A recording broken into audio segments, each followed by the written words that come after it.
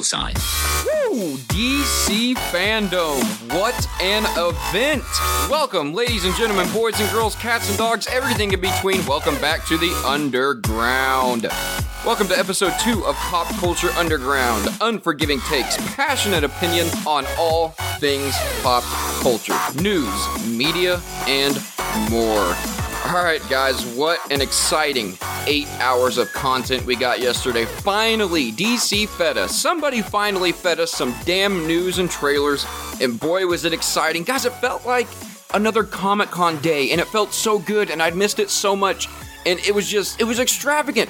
I think it was a huge, raging success. I think DC was so smart by doing this. I think they pulled it off beautifully. Almost every single panel had big news, big things announced, a lot of big names, a lot of charisma, a lot of passion. You just saw a lot of great stuff yesterday. And boy, let me tell you, I've got 10 pages of notes on it. I sat there for all 8 hours and watched every minute of DC Fandome. And when I say that, I mean every minute. Now, this episode will be solely featured on DC Fandome. We will not be covering every single panel, but we will be covering all of the big ones. Actually, here, I'll just tell you exactly what panels we're going to be covering. We are going to do it in the same order that DC Fandome did it. So here is the order. We will start off with Wonder Woman 1984, Gotham Knights, Multiverse 101, The Flash panel, The Suicide Squad panel, Justice League, The Snyder Cut. Boy, I'm excited for that one. Black Adam, Titans, Shazam, Suicide Squad, Kill the Justice League. And we will finish it off with the Batman panel. And a little surprising news here. Good longtime friend and DC superfan Kyle Cole will be joining for the Batman panel and to give his very quick thoughts on the whole entire stream, all right here on Pop Culture Underground, Episode 2, DC Fandome. Alright guys, let's get some quick show details out of the way. If you want to follow me, you can do so on Twitter at twitter.com/@PopCUnderground. Check me out on Facebook at facebook.com/PopCUnderground and send in an email to let me know how I'm doing, what you think the show could do better, what you think the show's doing good at, or if you just want an email read on air, whatever. Send it to popcunderground@gmail.com. Alright, no more fiddle-faddle, let's just jump right into it. Let's hit up DC Weekly and DC Fandome.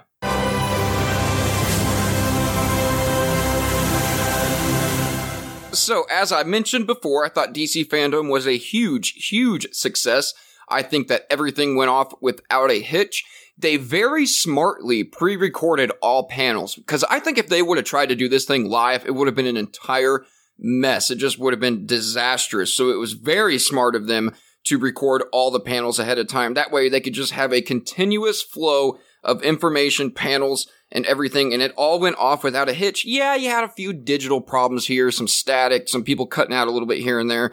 But guys, that's just the new normal of this new Zoom conference world that we're all living in. I mean, shit, people are probably going to start talking like that because that's just what they hear all the time. Watch out. Hey, what's up, Ben? You know, it's just a weird world we're living in here, right? But I do feel like it went off without a hitch, and it started off by entering the Hall of Heroes with digital people walking around, which I thought was really cool. I thought that was a nice touch. Made you really feel like you were in a fandom, a Comic-Con of sorts. I thought that was great. The stage, as they mentioned multiple times, was drawn by Jim Lee himself, and he explained a lot of what he did. He tried to turn the fandom into kind of like the Justice League Watchtower, which I thought was really neat. And they had this really cool collage of DC Universe clips. Everything. Doom Patrol, the CW Arrowverse, the DCEU. They had all that stuff up there. It was really nice. It was brilliant. It was awesome. It felt like something that we've been missing for a long, long time. So let's kick it off with the Wonder Woman 84 panel. Wonder Woman 1984, as you know, has been delayed and delayed and delayed. Movie should have already been out by now. Now it's supposed to be coming out in early October. They are still reiterating and really doubling down on a theatrical release. I guess by October, maybe they could, I don't know. I still don't see it. I just don't see it, but I could be totally wrong about this. So maybe they will pull it off. But they started off this panel with Patty Jenkins, Chris Pine, Kristen Wiig, and Pedro Pascal and Gal Gadot. They pronounced it Gadot. That's something I've struggled with for years, is how to pronounce your last name. People have said it's Godot. People have said it's Gadot. People have said it's Godot. I've heard it all. I've heard all of it. But they actually said Gadot. So that is what I'm going to go with from now on. And if you guys listen to my previous podcast, the Supercast, you know that I do have an issue with pronunciation. Sometimes it just baffles me how they pronounce these names. But hopefully we're getting that one right here. So they started off by taking questions from the fans, and I'm going to bring up a couple of those. One of the questions was, what inspired the style of the movie?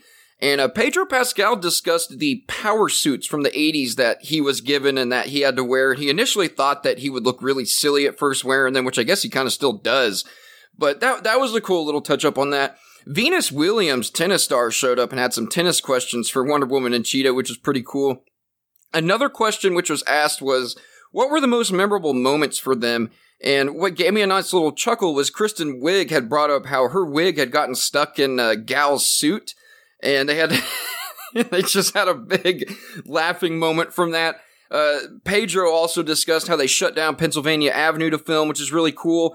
And then Linda Carter, the original Wonder Woman, she joined, and oh my god, she still looks great. It's incredible. I mean, she's like Wonder Woman herself. She doesn't age. It's amazing. She looks great in her age. She did seem a little kind of lost, a little like she wasn't grasping everything necessarily, but once again, she is, she's up there. But man, she does not look like it. It's incredible. She talked about her daughter seeing Gal Gadot as Wonder Woman for the first time, and how her daughter just kind of went to her and said, Mom, now I get it. Now I understand why everybody loved you and talks about you and Wonder Woman, and now I get it. And that was really cool, and that was really inspiring to hear Linda Carter, Wonder Woman herself, talking about her daughter being inspired and saying, now I get it. And that was really, really cool. They also brought up some really great, diverse Wonder Woman cosplay. We saw a guy dressed up as Wonder Woman, which I thought was great, and kudos to that man right there for doing that. That is, man, you got to have some steel down there to put your picture up there, nationally, worldwidely broadcasted DC Fandome. Great job for him. Thank you so much. I think that was awesome. That was so cool to see. All of this cosplay is just awesome stuff. Some of it was really cool. Some of it was really unique takes. Some of it looked like movie version Wonder Woman herself. These cosplayers are absolutely knocking it out of the park nowadays. It's amazing what they do. And it's also amazing the spotlight that DC Fandome really put on fans' cosplay and fans' artwork. And I thought that was really, really cool of them to do. Now, let's go ahead and head on over to the trailer. So we got a new trailer. Here's the first question I had when watching this trailer. And we're going to get into most of it, but does Maxwell Lord potentially create metahumans in the DCEU? I mean, you gotta think about it. This is 1984, so this is before everything else we've seen. I think this is a very real possibility. It's starting to feel like maybe he gives everyone in the world one thing that they can have, anything that they want. And of course, Wonder Woman chose Chris Pine, of course. And we'll get into a little bit more of that later on down the road. But we start off with just some awesome Wonder Woman stuff. You got this huge island satellite there. The stuff back on Themyscira with young Wonder Woman was so great. Yet again, that actress she's awesome. She is great. She is the pinnacle young Wonder Woman. It is so cool seeing her and all of that stuff on Themyscira. I'm just glad that we're revisiting Themyscira once again. That's awesome. That really excited me. When Wonder Woman was spinning her lasso to stop those bullets, that was really, really cool. Back to Maxwell Lord. When Maxwell Lord was on the screen here in the trailer, he was in the White House on one or two occasions. What is up with that? Does he become the president? Was that maybe the one thing he wanted? I have no idea, but that's just sparking more questions and more debate about this. Maybe he, uses that special rock, and I cannot remember the damn name of the rock, and I got way too much to go through right now to look it up.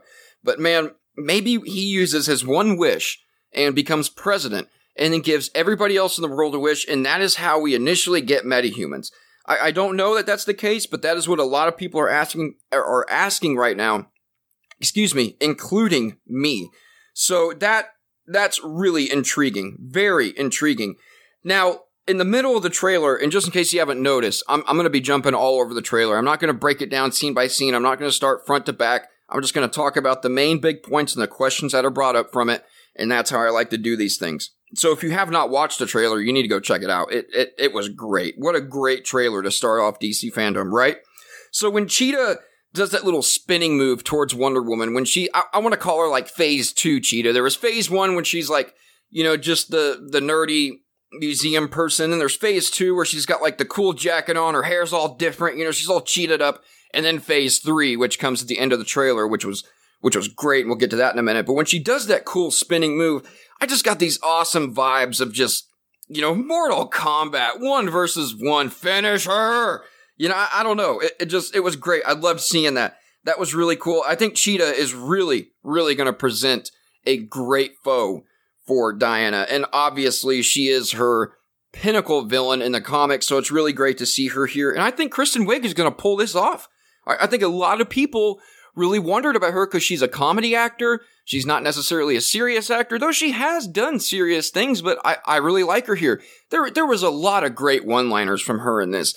How, talking about how her and other people, they don't have anything and Wonder Woman's got it all. Now it's their turn. You kind of get some Catwoman vibes from the Dark Knight Rises trailer, if you remember that. But a lot of great one-liners here that really gave me goosebumps and got me pumped up for this. So, you know what? Let's just jump right into it. That Cheetah reveal at the end. Here's the thing. I think Warner Brothers changed Cheetah. I think maybe she was different because it doesn't look like all the VFX are completely done on her, yet they should be because the movie was supposed to have already been out. So I think a lot of people got concerned that she was going to look a lot like a Cat's character.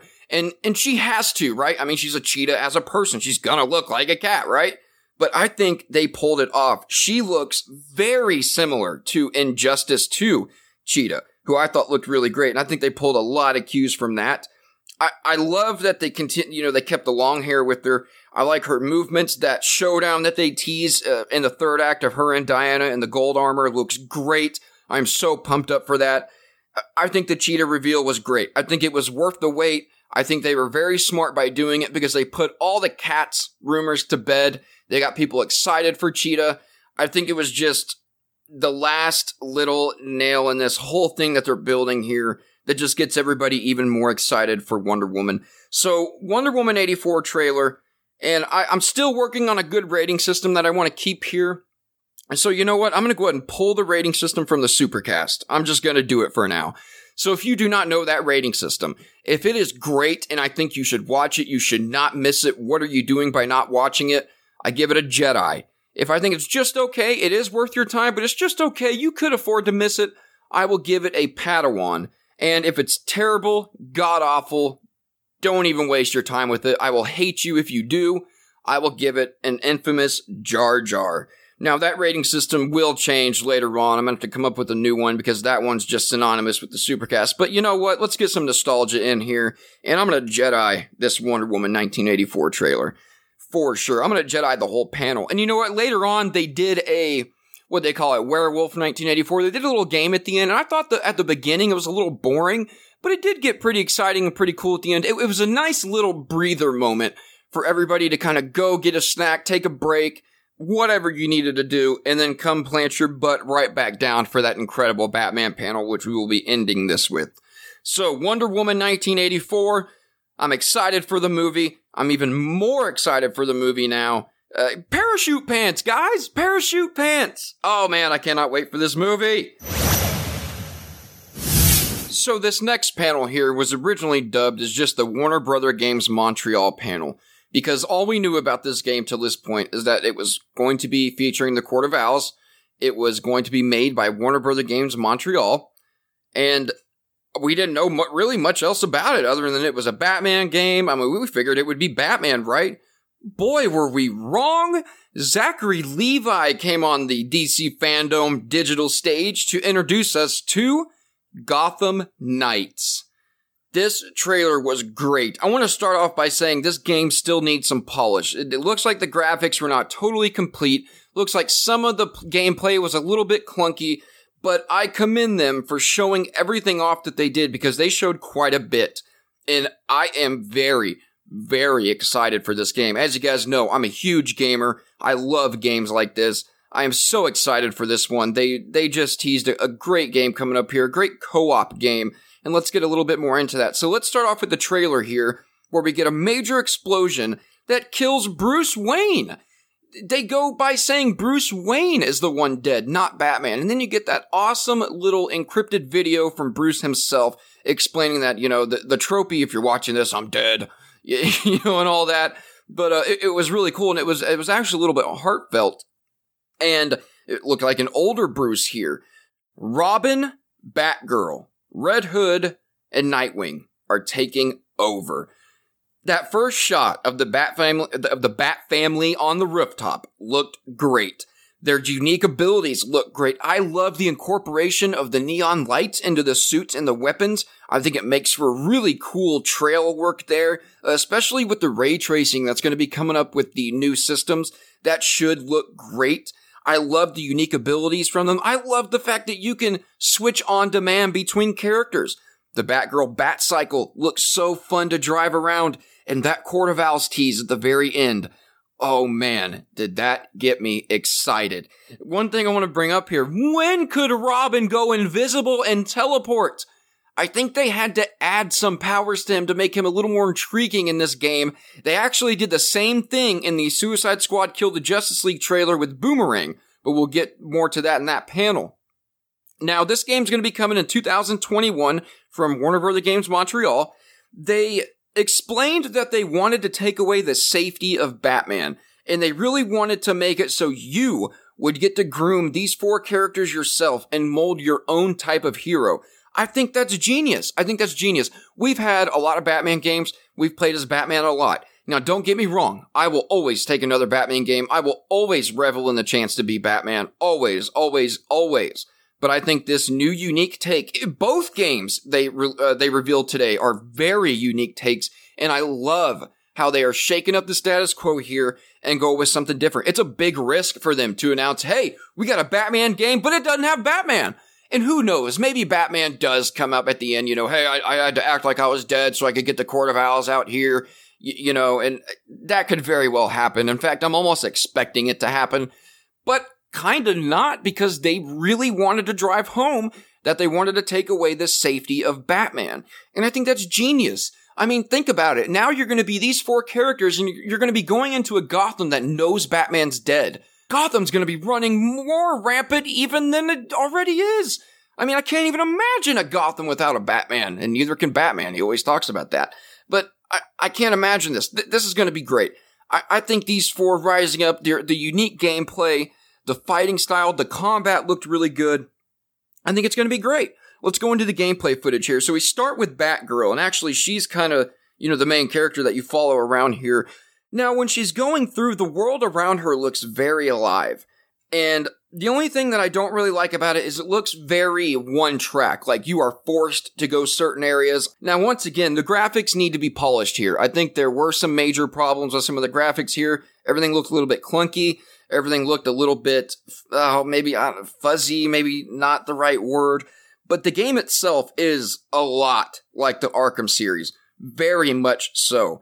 And when Batgirl leaps off of her Batcycle onto the rooftop, that was really cool. Gave me some Arkham Knight vibes when you shoot out of the Batmobile and you can, fly and soar from there. And it looks like Batgirl's going to be able to do the same thing.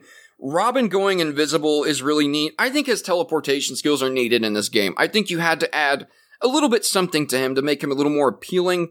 I like all the costumes. I think all the costumes look great, especially Batgirl herself. That purple and yellow costume is my all-time favorite costume. I've got an awesome DC Collectibles Batgirl and Batcycle figure that I'm looking at right now that is actually very reminiscent of this game. So they pulled a lot from that. I touched up on this a little bit already. The weapon trails, the lights, and the way that they use their weapons just looks really cool. I think the tracing lights surrounding the characters are great. When Nightwing does his little spin move in the trailer, that was awesome. Robin's bow, his bow staff is really cool. But the switching from the characters, I think is really important because it looks like each one of them have very unique abilities. And maybe you can use each one's unique abilities to fit the certain scenario that you're in. in the game. So I want to drive home one more time that the fighting looks great. A little bit clunky, but they can clean that up. This game's coming next year. They got time. I think it looks great, guys. I think it has a lot of potential. I think it also has potential to be a little bad. I don't think that's going to happen. But one more thing here. They did tease, the creators of the game did tease that the Court of Owls are not going to be the only big mystery in this game. So who else could be? I don't know. We'll have to find out. I don't have enough time to spend on this panel. But the three consistent ideas that the creators talked about that they wanted to be the core of this game was the cast of the characters, the heroes who embodied the detective and combat sides of Batman without being Batman himself. These cast of characters that have the safety of Batman removed and have to now rise to the challenge themselves. The second point was they wanted a breathing and real Gotham that challenges you and really makes you think, and the environment itself is an enemy against you. And the third core value that they wanted to drive home with this game is the co-op play online. They did confirm that you could co-op online with this game, and you can just rip it up together. That is really cool. If you have two people, you can choose which characters you want. They did say that you can play each one of these characters all throughout the game, and I think that's great. I think online co-op in particular is huge nowadays. It always has been, but it's even bigger now, and I think that is a great point to drive home. So, guys, what did you think about this game? The Belfry is going to be the new Batcave, and if you've read any Bat Family comics, you know what the Belfry is. It's really been prominent in the most recent comics. Tim Drake is really the architect of the Belfry in this current iteration of DC Comics, and he brings everything to it. I am curious because Bruce said that it has outdated technology, so what does that mean exactly? But they have all of Batman's files to access, so that's great. I think the Belfry is going to be big for this game. The creators even said it would be major for this game. And I think it's really exciting to kind of, you can use all the Batman mythos and all the Batman ideas with new characters, just change it up a little bit. And I think that's really smart. I think that's a cool way to approach this. And I cannot wait to see how this game's going to turn out. All right, we got a lot more panels to get to. So let's head on to the next one. Multiverse 101. All right, Multiverse 101. When I first saw this, I was like, what is this going to be? What is this going to be about? I just wasn't sure, but I was actually quite pleasantly surprised with what they brought here. So, it was a panel with DC Films boss Walter Hamada, Arrowverse side boss Greg Berlanti, and comics side boss Jim Lee, all talking about their each respective multiverses and how they all can blend together and what the possibilities are going forward for the comics, the TV, and the DC film side. So, they talked a lot about Crisis on Earth X. Greg Berlanti did. And he talked about how that is what they would want to watch themselves. And that's what got them started on these crossovers and how they chose what they wanted to do. That these are the things that they actually wanted to see themselves as fans. So that was really cool to hear. He also talked about how they never thought they'd be able to do this stuff. And me and Joe Prime and David on the old Supercast show used to talk about that all the time. About how when Arrow introduced the Suicide Squad, but then they were told, no, you gotta shut that shit down, because we got a Suicide Squad movie coming out. It looks like DC has finally moved past that, and Greg Berlanti talked about that himself.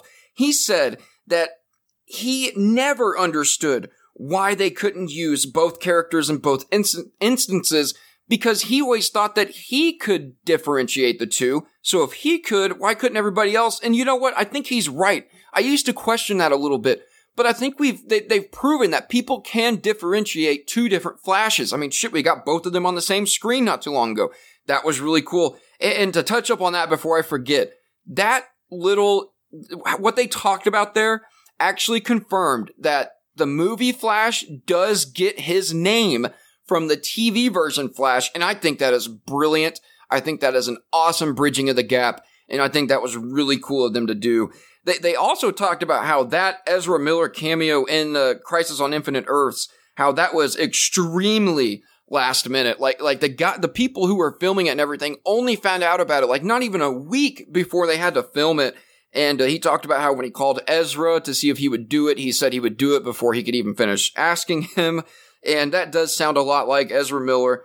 Now, I do have some reservations about Ezra Miller, but I'm going to push those to the side and see what he can do here going forward, because there's a lot of exciting possibilities. Now, Greg Berlanti did say that because of the pandemic, their aspirations have gone down a lot on the next crossover, if we even get another crossover anytime soon. If you guys remember, they had to shut down the Flash production earlier, and they couldn't even finish season 6. So that's really unfortunate.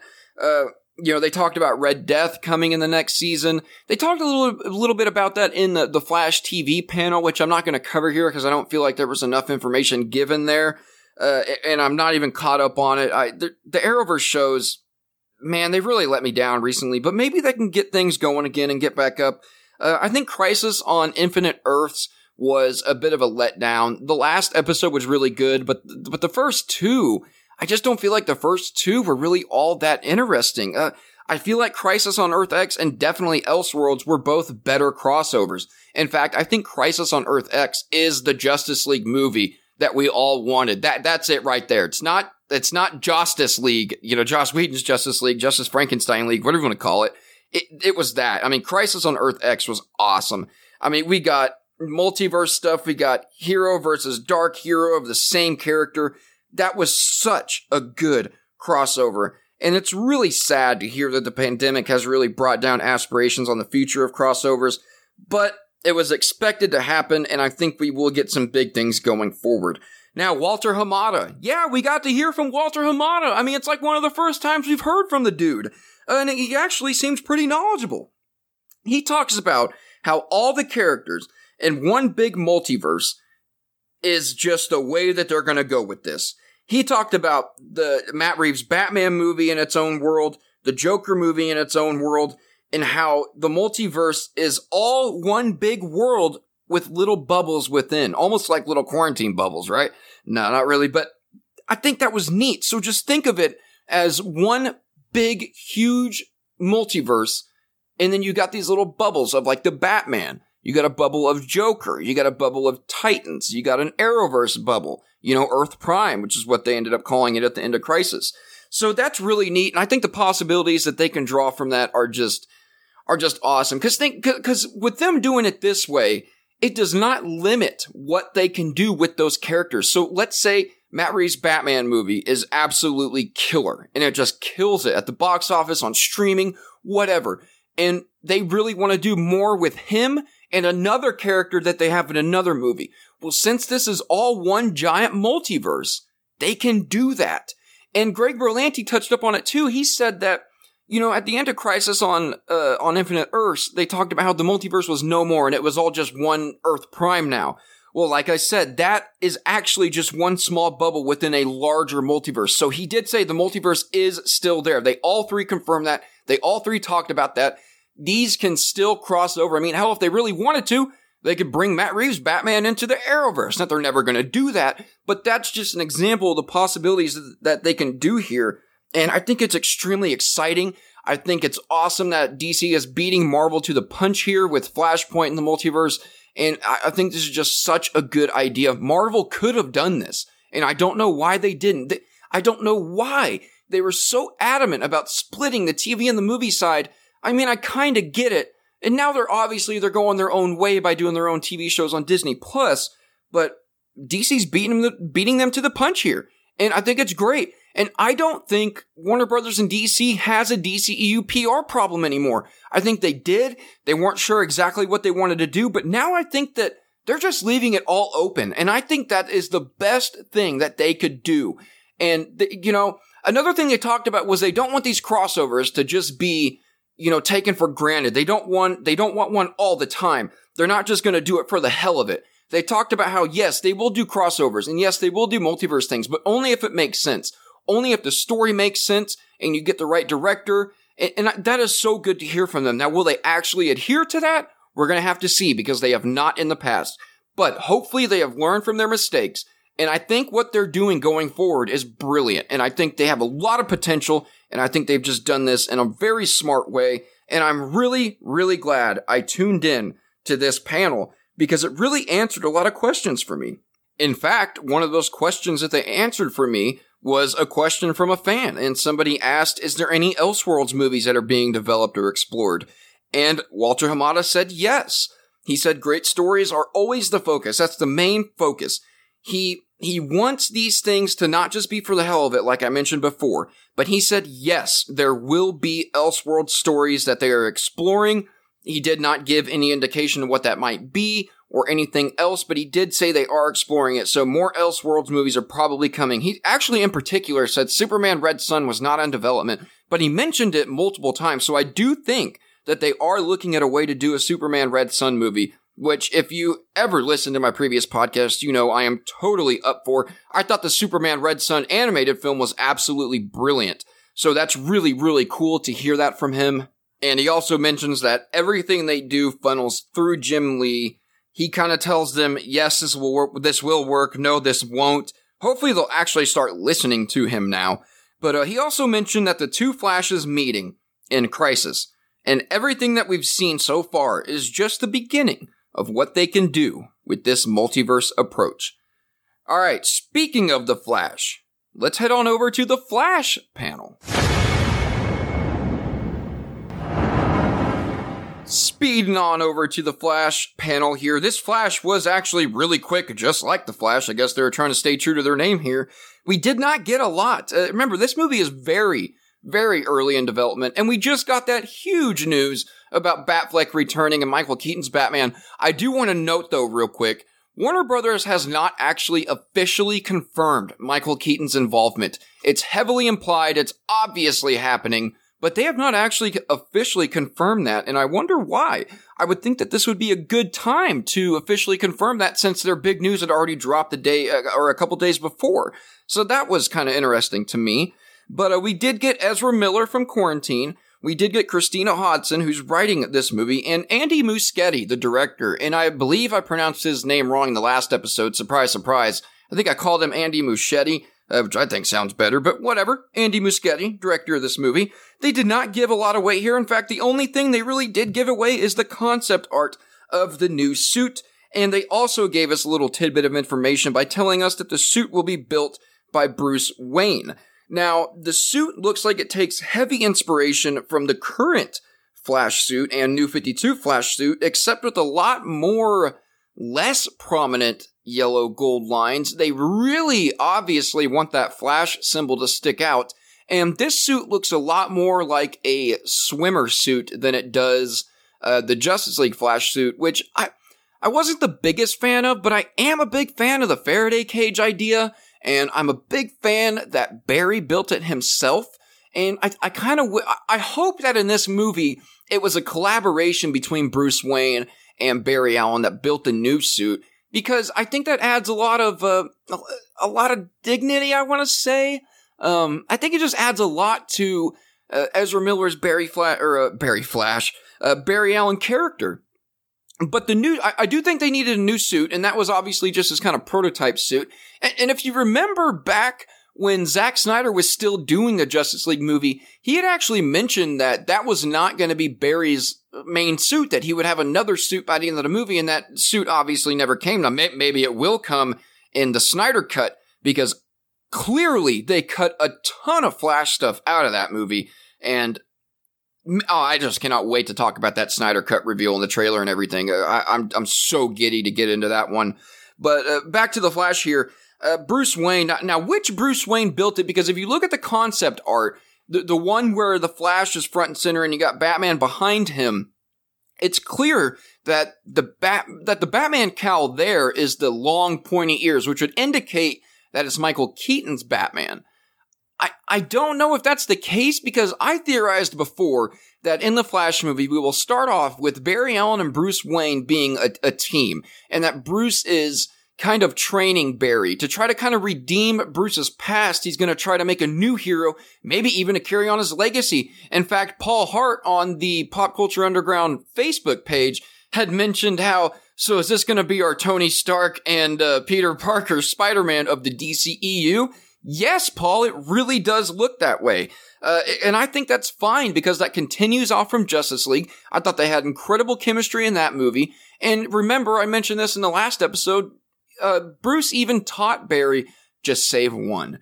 And then, you save another one and another one. And you don't look at it as trying to save everybody. And the Flash really grew into that role. I think he had a much bigger arc than we saw, that we will see in the Justice League Snyder Cut, I believe. But I actually like that aspect of it, because them two played off together so well. And, Muschietti talked about how both of their parents, died, were murdered, and that kind of connects them too. And I think that's going to be a huge plot point between Ben Affleck's Batman and Ezra Miller's Barry Allen, because obviously something happens to where Barry, feels that it's necessary to go back and change time. I don't think it's just going to be simply because he gets the ability to do so. But we will have to see. But that is what I'm theorizing here. And I think he's going to go back in time, change things. And then when he comes back, I think Michael Keaton's Batman is going to be the one there, and not Bruce Wayne. Or, excuse me, not Ben Affleck's Batman. Now, Muschietti didn't actually say this, but I believe that they're going to use this movie. And the rumors behind the scenes at Warner Brothers, and that Grace Randolph has talked about, is that this movie will just flat out erase Ben Affleck's Batman, and that he will make a sacrifice of some kind. So once again, another Tony Stark-like element there, right? But that's fine. That's fine, because I think it works. I think it is the well-deserved goodbye that Ben Affleck gets, and that he should get. And I think it's awesome that he's coming back for this. The other rumors that Grace Randolph talked about was that Ben Affleck agreed to do this because it would be the well-deserved goodbye that character really should get. And that's the reason why he went ahead and signed up for it.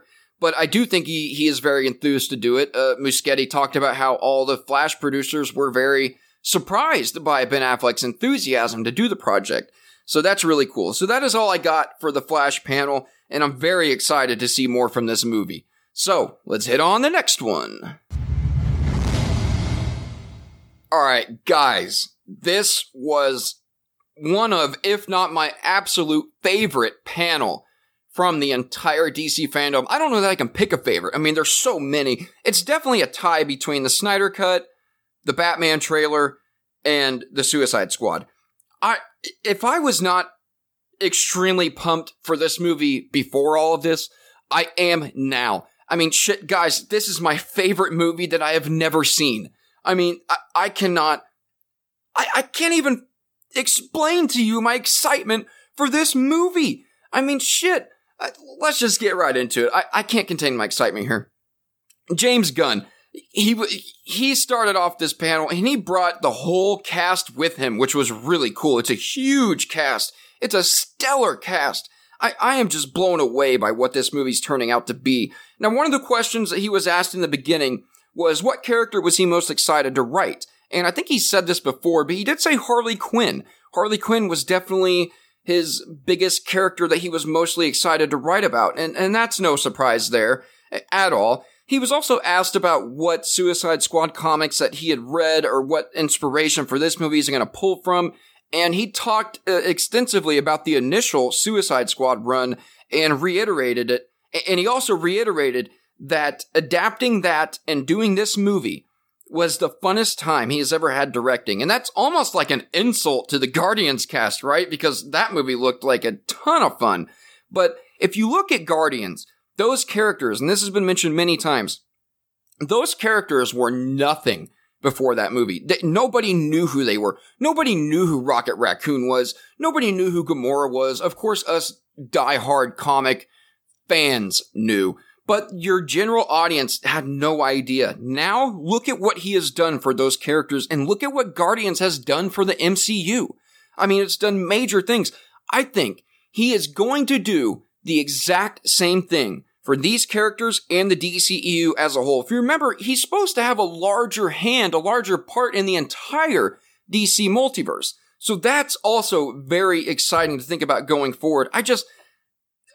Man, the little bits that we got of what Weasel, oh my god, it just gives you Rocket Raccoon vibes, but like a dirtier, trashier, F you up more Rocket Raccoon style with that Weasel. And of course, Sean Gunn's playing that character. And what they brought, they did not bring a trailer, but he finally did reveal who everyone is playing. And I have got that list for you right here. So, here we go. And by the way, as we mentioned before, I am terrible with pronunciation of names, So I am not going to try to pronounce all of these names. I do not want to disrespect these actors. So I'm just going to give you a list of all the characters being played, and I will pronounce the ones that I know how to pronounce. But if you want the full list, obviously you can get that online. It is everywhere now. But here we go. Viola Davis is reprising her role as Amanda Waller. Joel Kinnaman is reprising his role as Colonel Rick Flag. Michael Rooker is playing Savant. Flula Borg is playing Javelin. Margot Robbie is playing Harley Quinn. And the rest of the characters that were revealed here, some of them were already revealed beforehand, but I'm going to go through them anyway. Polka Dot Man. Ratcatcher 2. That was really cool. Bloodsport. Idris Elba playing Bloodsport. It is not Vigilante. It is Bloodsport. That is one of my most anticipated, most exciting characters I cannot wait to see because I love Idris Elba. I love his work, and I am so excited to see what he can do here. King Shark. Mongol. Peter Capaldi playing the Thinker. That is so cool. I cannot wait. I think he is perfectly cast as the Thinker, and I cannot wait to see the Thinker in action and what he can do. Solsoria, Blackguard by Pete Davidson. Nathan Fillion is playing TDK, who we believe is kind of an offshoot of Arms Fall Off Man, if you know who that is.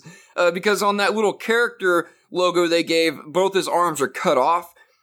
This stuff is just insane. Sean Gunn playing Weasel.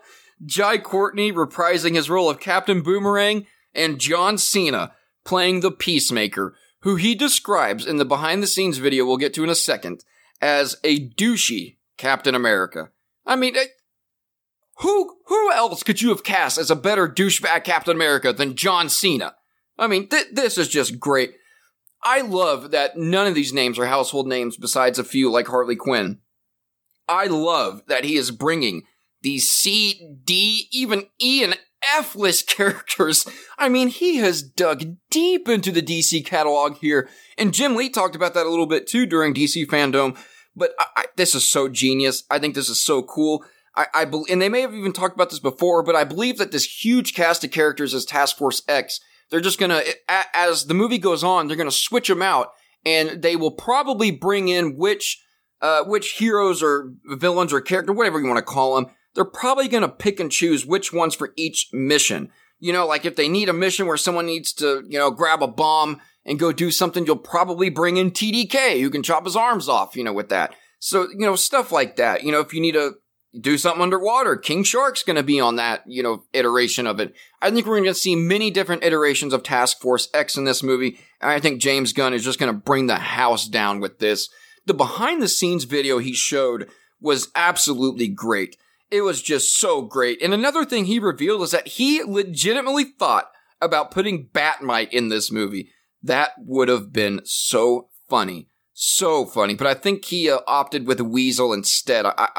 My guess is that he was kind of trying to figure out which one he did. Warner Brothers maybe even told him he couldn't do Batmite, but I don't think that's the case because James Gunn has reiterated over and over that Warner Brothers, the execs, the producers, they have nothing to do with this film. It is all his choice. He's doing what he wants. It will be his cut. He is not influenced by any of the higher-ups, and that is so good to hear because obviously I do not believe James Gunn would have signed on to do this otherwise. So, guys, go check out that list of characters and who's playing who because I do not want to disrespect names here. But let's get to this cool behind-the-scenes video. This video showed a lot. I mean, John Cena talking, Margot Robbie talking. We have a lot of reveals of Harley Quinn and her new outfit. She's got the goggles. She's got the cool leather jacket. Looks like we got some Injustice inspiration there. I think she looks neat. I think Grace Randolph talked about how maybe she doesn't look crazy enough. Maybe she looks like she's more of a leader. And I actually think that's okay because Harley Quinn is a leader of the Suicide Squad in recent comics. When she took over in the New 52 comics, people were mad about that because it spotlighted her and, kind of put all the other Suicide Squad members to the sideline, but they ended up being okay with it because the stories were so compelling. So I do not want to see Harley Quinn take over this movie. We've seen enough of Harley Quinn. I want to see these other characters shine. But in my opinion, I think about half of these characters are going to be killed off. I mean, I don't see how you could do it any other way. If they're not, I would be extremely, extremely surprised. So James Gunn continued in that behind-the-scenes video to talk about how It is the biggest movie he's ever made, which is very surprising considering the both Guardians movies he made were massive movies, especially that second one. Massive CGI, massive sets, massive cast, massive everything. So the fact that this movie is even bigger than that, that's incredible to hear. I mean, I can't even imagine. That behind the scenes video, I need to let it speak for itself. You guys have got to go watch it. There is some cool, awesome action sequences, Western vibes everywhere. I mean, this is clearly going to be an action Western mix-up. He is taking heavy inspiration from Western movies.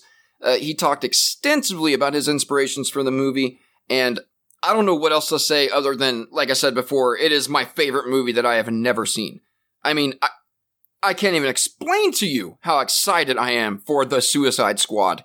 And also, another thing I want to point out, he has successfully taken away the view of the previous movie and focused it solely on this one. In my opinion, that movie never even happened, and it looks like that's the way they're going to treat it as well. So I am so excited for this. Oh, I cannot wait. Let's move on. Alright, this next panel was a surprise at DC Fandom, and it's a surprise to you guys too, because I did not name it in the panels that I was going to be talking about this episode, and I did that on purpose. This one, there was not a whole lot revealed, but this was one of the most interesting, intriguing panels that I watched. I had no idea what it was going to be. What it ended up being was a surprise Milestone Comics panel. Milestone Comics. Outstanding. I have not read a ton from them, but what I have read, I loved. And if you remember, it was a group, and they talk about this extensively in this panel, about how a group of these individuals got together, and it's a lot like the Image story, how they wanted to leave and start their own publishing company, and they successfully did so, and they actually came together at a hall at a Comic-Con years ago. Think about how cool that is. I don't want to do any disservice to this panel. You guys just need to go watch it for yourselves. I promise you, you will not be disappointed. But the main reason why I wanted to bring this up was because House Party director Reginald Hudlin spilled the beans that a Static Shock feature film is in the works. It's not in development.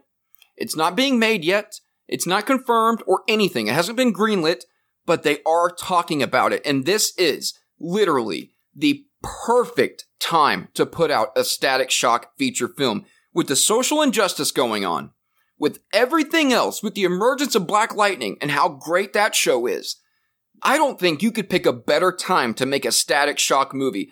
A Static Shock movie that reflects the times that we are sadly still living in. That that animated show was so grounded. Man, if they could bring this movie to the forefront and get a feature film of Static Shock out, you would give so many people a new hero to look up to, and I think it is so needed right now. This is such exciting news for me. For a lot of people. When I posted this thing on Twitter, I got so many retweets and so many likes about it. And the thing is, a lot of big outlets aren't announcing it because it's just in talks. Some of them are, but he did say that they are in talks about a feature film. He also said that a new animated series or animated film, is in the works as well. So that would be cool. And they are also starting a digital first comic coming out next year of Static Shock. And Milestone Comics is also going to be republishing their entire backlog. That is so awesome. I cannot wait to read more Milestone Comics. I really can't. But that is all I got for that surprise panel. Let's move on to one of the biggest ones, if not the biggest one, if not the most anticipated one. Let's head on over to Zack Snyder's Justice League panel. Alright, this is a big one, guys. This one had me jumping out of my seat, running around the room. Justice League, the Snyder Cut. A lot of people said it would never happen. I thought it would never happen. My old co-host really thought it would never happen. They didn't even want it. But oh my God, was I wrong. Oh my God, were we all wrong. The fans spoke. The fans rose up. They organized. That's a very important thing here, in my opinion. They got organized. They had a goal, and boy, did they reach it. Warner Brothers had no choice. They had to do this. And they probably wanted to do it. Once they saw how much interest was in this thing that even I was surprised of, they had to jump on it. I think this is so brilliant. I think Zack Snyder is so deserving of this because in our last podcast, there's a lot of Zack Snyder stuff that I don't like. There's a lot of Zack Snyder stuff I do like. Watchmen, I think, is one of the best movies he's ever made. Sucker Punch, not so much, even though it's got some exciting stuff in it. But 300, I'm a big fan of 300. Man of Steel, I am a huge fan of Man of Steel. I love the Man of Steel movie. BVS, the director cut, the ultimate cut, whatever you want to call it. I love that one. I think that movie was just so drawn out and so complex that a lot of people just didn't understand it. But man, there was a lot of great stuff in BVS. I just watched it again the other day. Loved it. I really did. I would not give it a top rating. I wouldn't say it's a Jedi, but it's definitely no Jar Jar. It's definitely at least a 3 out of 5 stars for sure. I mean, I really think it's a brilliant movie. I don't like the Martha stuff. I don't like a lot of stuff. But at the end of the day, when everything is said and done, Zack Snyder is one of the best, if not the best, visual storyteller out there. I have said it for years. If we could just get a director combination of like Zack Snyder and somebody like Matt Reeves, where Zack Snyder could do all the visuals and do all the cryptography and all the imagery and all the stuff that he is so great for, combine that with a great storyteller, because Zack Snyder maybe isn't the best storyteller. But if you could combine him with somebody like Matt Reeves, man, I think you could have a film for the making. I mean, I am just I really hope they do that. I hope they pair him up with somebody and put him on one of these upcoming DCEU movies. I think that would be so fantastic. But I am so happy for Zack Snyder, and I am so happy for all the fans who worked tirelessly, effortlessly, shamelessly to get this thing done. I mean, a lot of the Snyder Cut people were just savage. I mean, they were just mean. But you know what? They got it done. They got the dirt on themselves, and they got it done. We got it. It's real. It is coming. It is going to be in 4 one-hour parts. 4 hours. Also, I want to add in here real quick. I was watching Grace Randolph talk about this. I love Grace Randolph, by the way. I think she is great. I was watching Grace Randolph, and she mentioned that at the end of each part of these 1 hour parts, there's going to be something a little special to make it a whole night of entertainment. What does that mean? I have no idea. I have no clue. But if this thing is as big as I think it's going to be, I think Zack Snyder has a future on HBO Max, if not more. So let's go ahead and get into this thing. Ben Affleck made an appearance, which just made me so happy. I was so happy to see him again. And Zack Snyder, of course, was asked a lot of questions. And one of the questions he was asked, which he's been asked before, is what character was he most excited to flesh out? Cyborg. He talks about how Cyborg in his cut, and he said this many times before, is the heart of the movie. Cyborg was just obliterated in the Justice League cut. I mean, almost all of his stuff was cut out. In the trailer coming up here, when you see the part where he's shooting that beam into the mother box and his father is in there, I got sad just from seeing that one scene. And Grace Randolph talked about that too. She did too. That one scene in that trailer brought more emotion to us than his entire part in the Joss Whedon Justice League. And that is a goddamn shame. That is a shame. So he talks about how he was most excited to flesh out Cyborg because he is the heart of this movie. And he mentioned it many times before when he was still on the movie, that Cyborg and the Flash were like buddies. And they were the hearts of this film. And I think we see a little bit of that in the trailer that he ended up showing. Now, he also confirms that we will see way more of the Flash, which was very evident in the trailer he showed. In his cut, we will see a lot more of the Flash, and we will see Flash's emotional arc come to fruition. Thank God, because I think we need it, especially with the Flash movie coming out. I think that is desperately needed for that character in the movie universe. Zack Snyder also said that we will see something never seen before with The Flash. Something with his movement. I will get to more of that in the trailer part. Now, another cool thing that Zack Snyder did in this panel was he took calls from some of the most important people involved with making the Snyder Cut happen. And how it snowballed, and how it actually came to fruition, and how the fans ultimately made this happen. It was all the work of the fans. I thought him taking those calls and him asking them questions was a really cool nod and a really cool way to show that he understands that without them, this would have never been, that without them, he would have just been forgotten as a DCEU director. But with them and their work and what they did, I commend them and I thank them. Because, man, this trailer that we saw clearly proves that there is so much more of the Justice League movie that we did not see. That there is so much more to Zack Snyder as a filmmaker and so much more to Justice League as a whole. The trailer proved to me that they absolutely destroyed his vision. And we already knew that. We already suspected that. But this makes it clear to me. And I almost wonder if Warner Brothers is sitting there like, oh no, by letting this thing happen and letting this trailer come out, boy, do we look stupid. And do they ever? Why in the hell would they cut out the Black Suit Superman stuff? The simple Black Suit Superman clip that came out a few weeks back blew up online, on Twitter. Look, the Warner Brothers execs, they do not know what the hell they're doing. Zack Snyder and Jim Lee, they do. They know what these fans want. Warner Brothers has no clue, and they just need to get their goddamn hands out of these movies and let these directors drive these films like they originally said that they were going to do. When the DCEU first started, Warner Brothers made it clear that it was going to be a director-driven universe. Bullshit! That was such bullshit, and excuse my veracity here, but man, it irks me because what happened with the DCU in the beginning should have never happened. At the very least, they should have at least let Zack Snyder finish out his story and his everything he was working towards, because what they did with Justice League is a shame. And I gave it a fair review back on the Supercast. I wish I could take that back. Like I said last episode, the more I watch it, the more I hate it.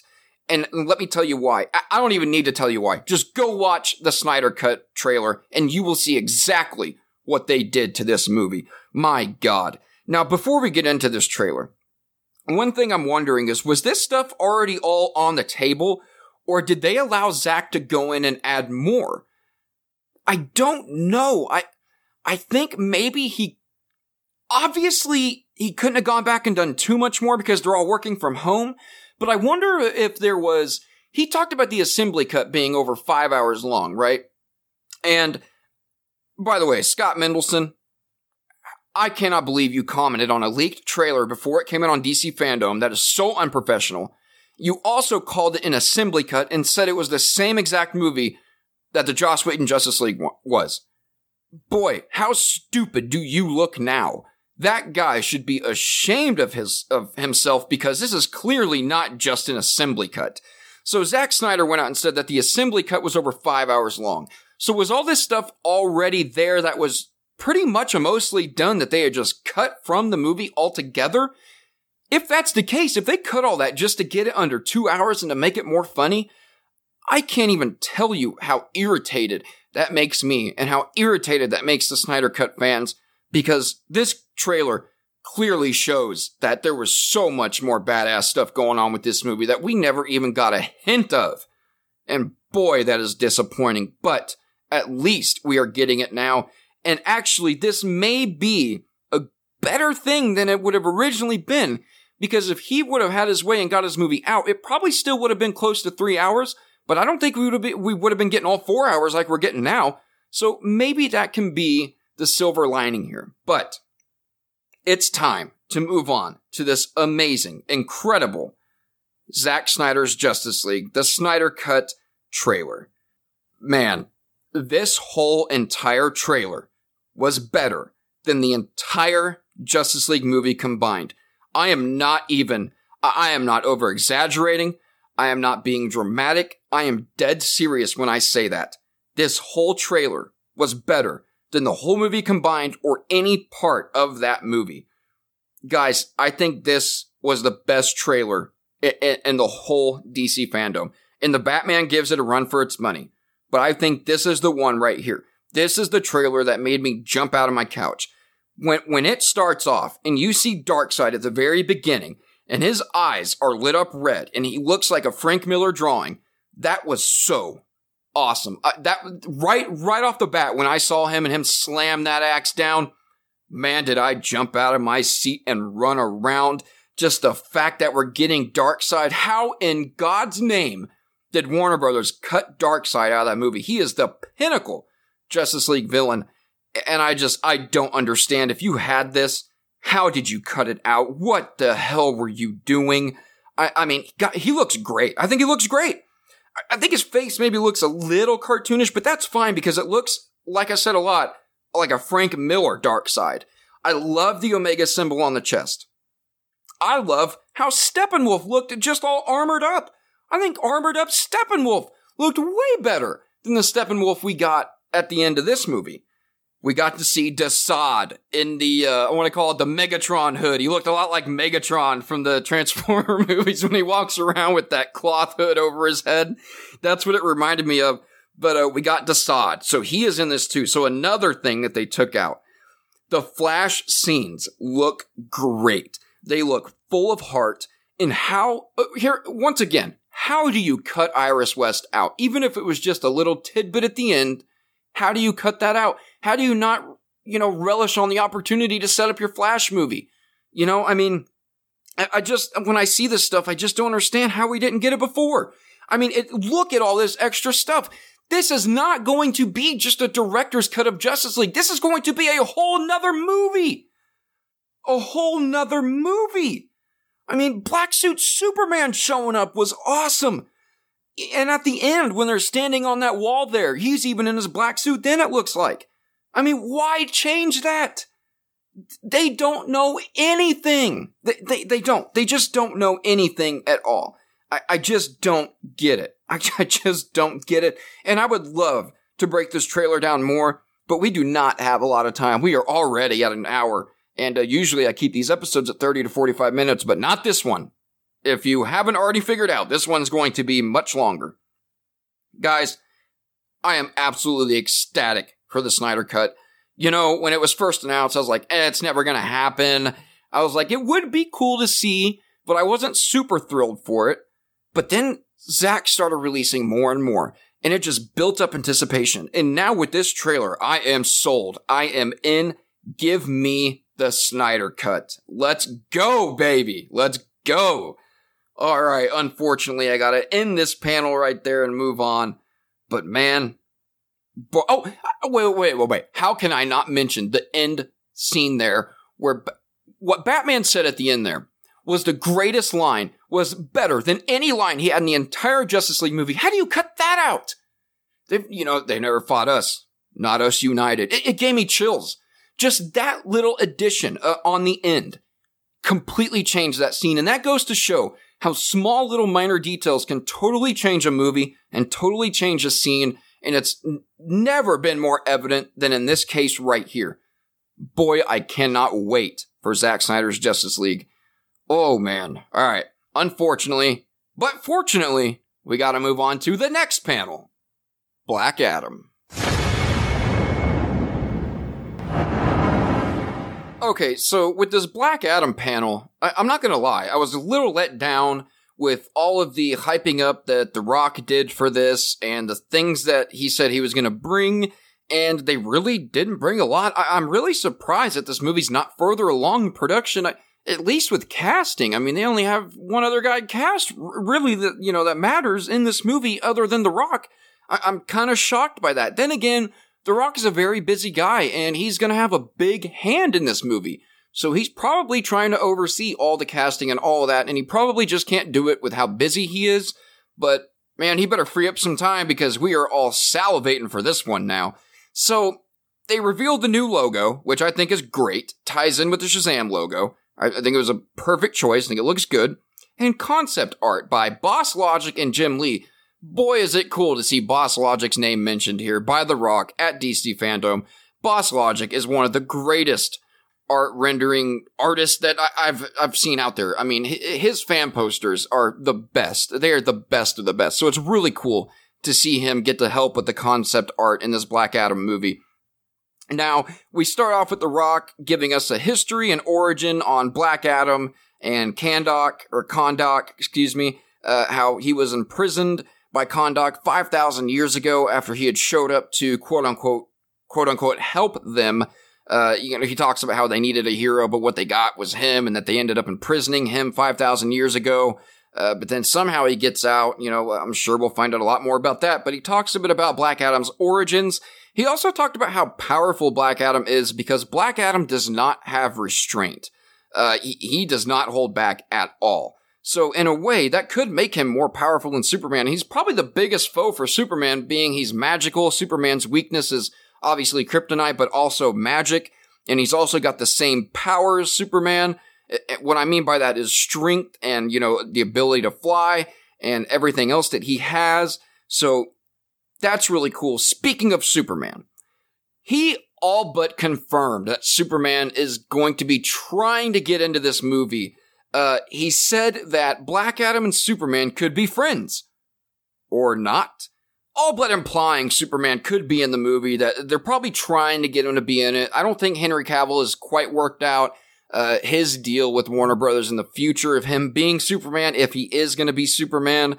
He's currently filming The Witcher, the second season of that, so I'm sure when he's done with that, they will resume talks and see what we can get going there. But obviously, The Rock was trying to lay some groundwork here and get us excited for Superman potentially showing up in his movie.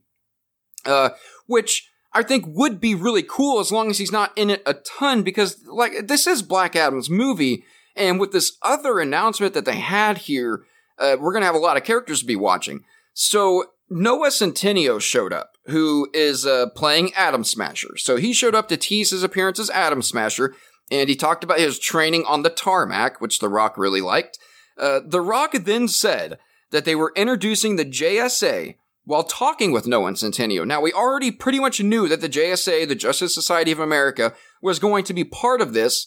However, here he only referred to them as the Justice Society. So maybe they're going to be taking away the America part since, Kahndaq is on the other side of the world, or, it's a fictional place, but, that way you can get the whole world involved here. He then went on to drop this really cool concept art animated video that showed us that Hawkman is for sure going to be in it. Dr. Fate is for sure going to be in it. One of my all-time favorites. I love the Dr. Fate story with the helmet and how when you put it on, you get imprisoned inside and he takes over and he is so powerful. And all he cares about is, making sure that the world is balanced. And I love Dr. Fate. Dr. Fate, he confirmed, Cyclone, and of course, Atom Smasher. Goes on to say they call themselves the Justice Society, and then dropped a really cool line, which I like. Truth, justice, and the Black Adam way. Black Adam versus the Justice Society coming up. Man, I cannot wait for this movie. Just the fact that The Rock is in it's going to be so cool. But now that I know that the JSA is going to be fighting him and Superman may come into the fold here, this could be epic.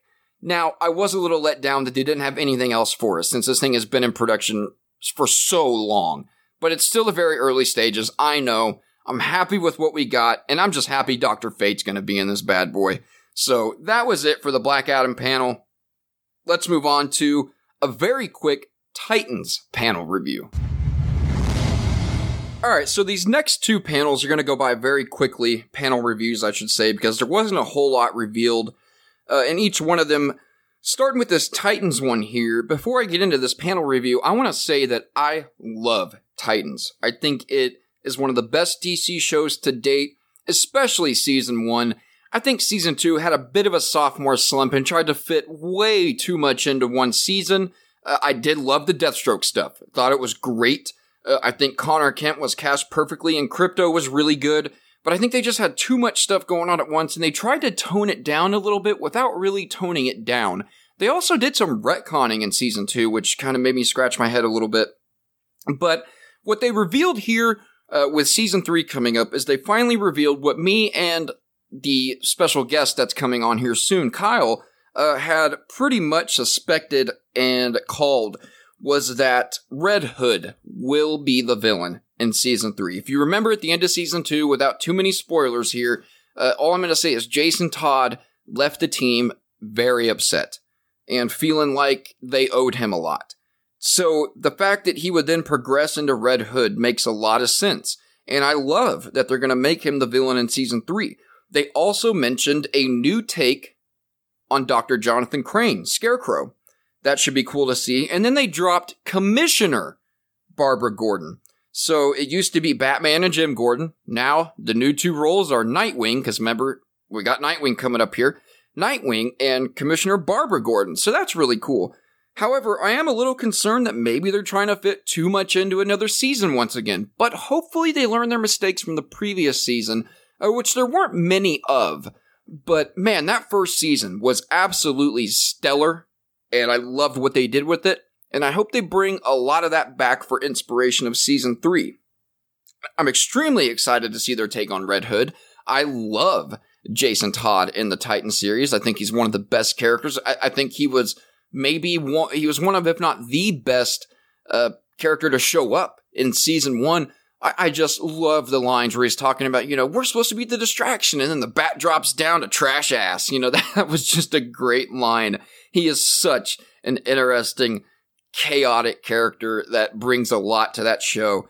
And to turn him into the villain, I think is genius. I think it's great.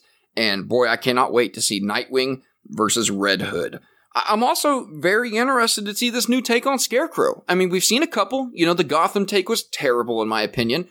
He was really good in the Nolan Dark Knight trilogy. So hopefully they can do that again and maybe take some inspiration from that. But they talked about how it'll be a new take on him, something we have not seen before.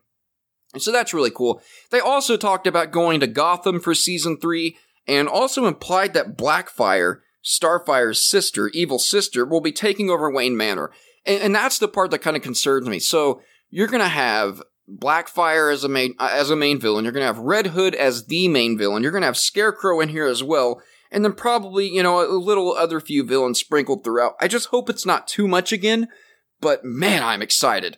Very excited to see our first live-action Red Hood. They already gave us our first live-action Nightwing, Dick Grayson. Or Nightwing, I guess, not Dick Grayson. We got a Dick Grayson previously, even though I don't really want to talk about that one. But they did a really good job with the Nightwing, Dick Grayson character here. They did really good with Jason Todd and his Robin. So it only bodes for them to do well with Red Hood as well. I cannot wait. That is it for the Titans panel.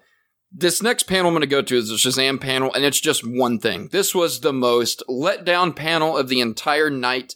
I don't even know why they added it in. I think it was kind of dumb. The banter between them was kind of funny, but oh hell, let's just get into it. Alright, very quick Shazam panel review here. One of the biggest letdown panels of the whole night. But they did reveal the title of the next movie. And that title will be Shazam!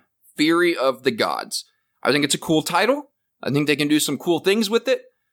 I'm still really hoping that Mr. Mind is a huge villain here because I'm so excited to see that in live action. That would be so cool. And I loved the end credits tease they had of him. And they'll probably even bring Savannah back in some kind of way. But Shazam! Fury of the Gods, that is all they gave us. That is all I got. So we are now going to move on from that one.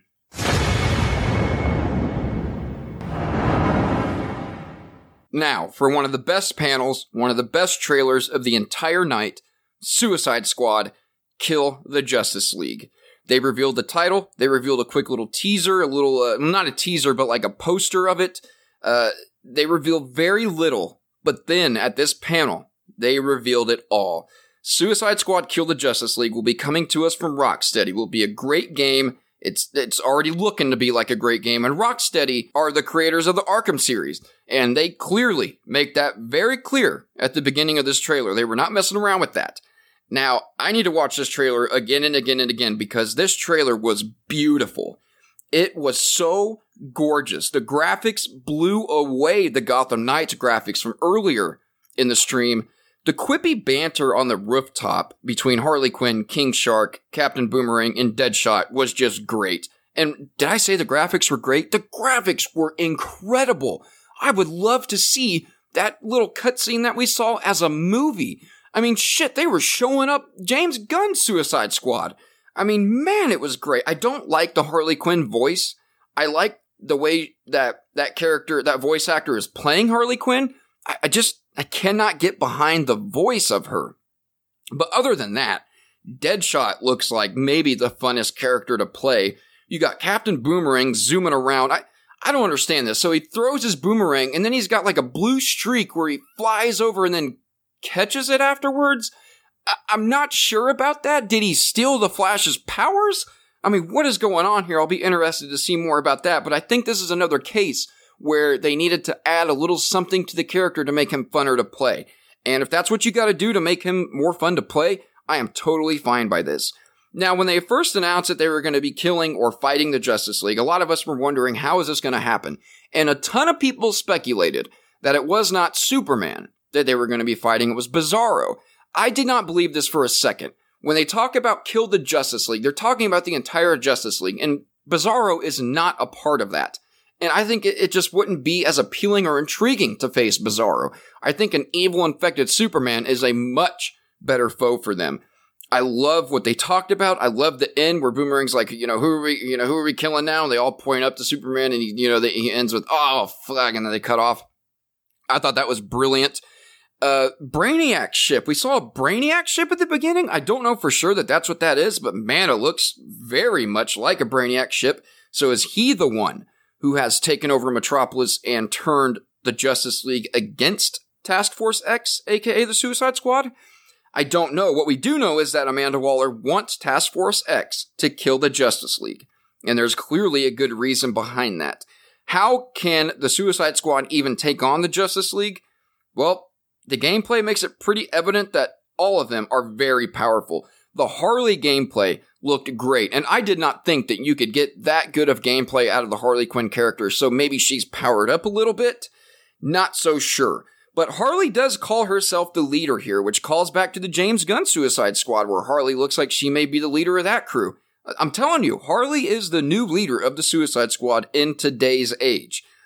That could be good, that could be bad, I don't know, but I like it here. I think she looks like a great character. Besides the voice, she's really excited to kill Batman, which, just calls back to her character. That's really cool. This is the game creators did confirm that this game is a continuation of the Arkham games, and it will also see Arkham plots that were never wrapped up in the previous games come to fruition here. That's really cool. I think that's really smart. They also talked about how this game will be a hybrid of hero empowerment and awesome gameplay. Awesome gunplay. That really got me excited. First-person shooters and open-world games are two of my favorites. This is also an open-world game. They did talk about that. So that they combined the superpower aspect, the gunplay aspect, and the open-world aspect. This is my number one most anticipated game to come. Even more so than Gotham Knights, even more so than the new Call of Duty, even more so than all of the next-gen titles. This one right here is what's looking like it's going to be a very special game. The creators also went on to talk about how more skill is going to be required to play these squad members than Arkham Batman, than the skill required to play him. So it just shows that this game maybe is more complex. Maybe you got to evolve a little bit more. The traversal moves they talked about, Deadshot can do really cool field dumps and set enemies on fire. I mean, Boomerang's traversal that we talked about a little bit ago, all that traversal stuff, Deadshot's jetpack really has me intrigued. I love a good jetpack. I love flying around in games, and I think it's really cool that even though we're not going to get to play as Superman, it doesn't look like you can still get to play a character that flies around and also shoots, and that actually could maybe even be more fun. So when you think about it, you've got King Shark, who's almost like a Hulk, who's just big and bulky, and just all that blood on him in the beginning was so cool. So to be able to be a character that eats people and just uses brute force to beat people up, and then switch over to Boomerang, where you're throwing boomerangs and you're flying around, to switch over to Harley Quinn, where you're just doing all types of things. And then to Deadshot, who I think I'm most excited to play as, to be able to fly around with a jetpack, use his arm guns, all of that stuff just looks so much fun. This game will be set in Metropolis, and like I said, it will be an open world. They also went on to say this will be the most detailed Metropolis we have ever seen. So that is really cool to hear. This will be another 1 to 4 player co-op game. Once again, driving home that online co-op. You can play how you want to, however. They mentioned that you can play this in single player or co-op, and you will get just as much fun out of either way. So play how you want to play it, which is how most games are going nowadays. They said the whole game will be accessible through single player and multiplayer. So it won't be different. It will be the same thing. You can just do it either way. Multiplayer, I'm sure, will add another aspect to it. Single player will probably be just as fun as well. They also mentioned that you can play as any character at any point in the game. That is so cool.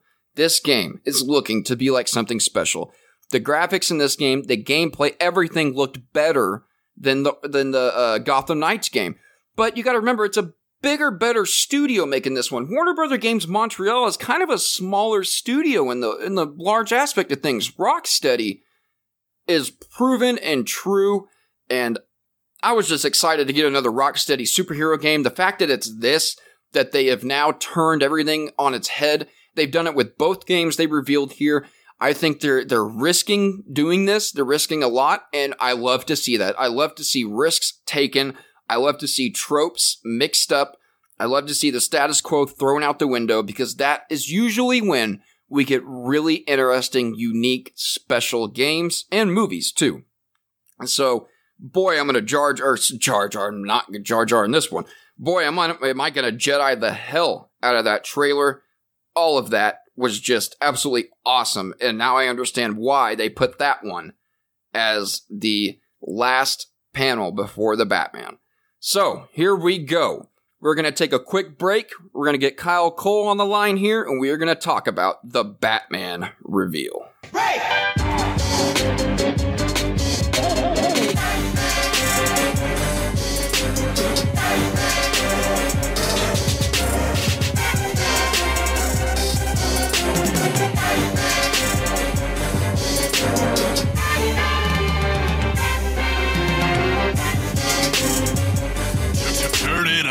All right, guys, please welcome longtime friend and DC superfan Kyle Cole to the show for the very first time. What is up, Kyle? Not much. What about you, Jordan? Oh, not too much. Just doing this new podcast venture here, Pop Culture Underground. Hey, Kyle helped me choose the name. I sent him a couple names, and he picked this one. He said this one sounded the best, and I agreed. I agreed. And it's funny because then I was like, oh, I'm going to take some time and make this logo. But I ended up making the logo in like 30 minutes. And I think it turned out pretty good. And I think I'm just going to stick with this one. Yeah. So, man, DC Fandome, I mean, how much of a success did you think this thing was? Oh, God, I didn't even watch the whole thing. But just the parts that I saw, like I was telling you when we were watching it, that some of the trailers and footage that they showed on them just had the inner fan in me. Just, I actually even looked over at my girlfriend. I'm like, just hold my arm out extra. I'm like, look. She's like, what? And I was just getting goosebumps from some of the trailers and footage.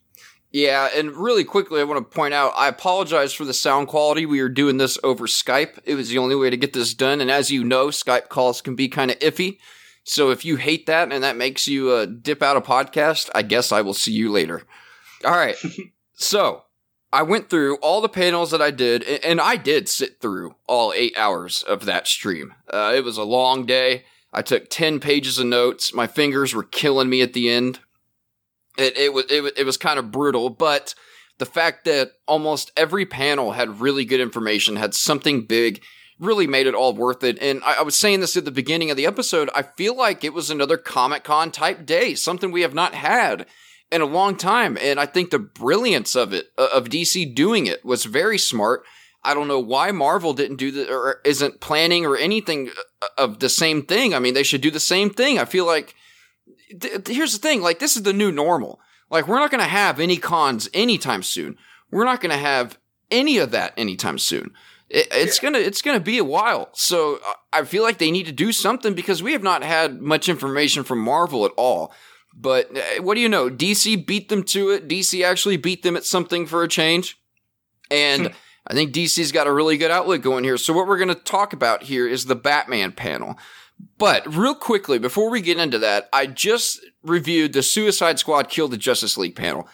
How do you feel about that game? Oh, just like all the other trailers and that, as soon as I saw them say something about a game, and right at the beginning there, they show Brainiac's ship, says creators of Arkham series, I knew right away what it was, and I'm just sitting in my recliner in the living room, bouncing up and down just like I did when I saw Flash show up in Batman vs. Superman in the theaters. Just got all excited because seeing all the news about the Suicide game, was it a week or two ago, if that, then they already have a trailer out for it, and just see fingers walking around on a ledge, and you know right away who that is messing around. Well, if I'm not mistaken, they've been working on this game for 3 or 4 years. I mean, I'm pretty sure it was the next project they jumped right into after Arkham Knight was done.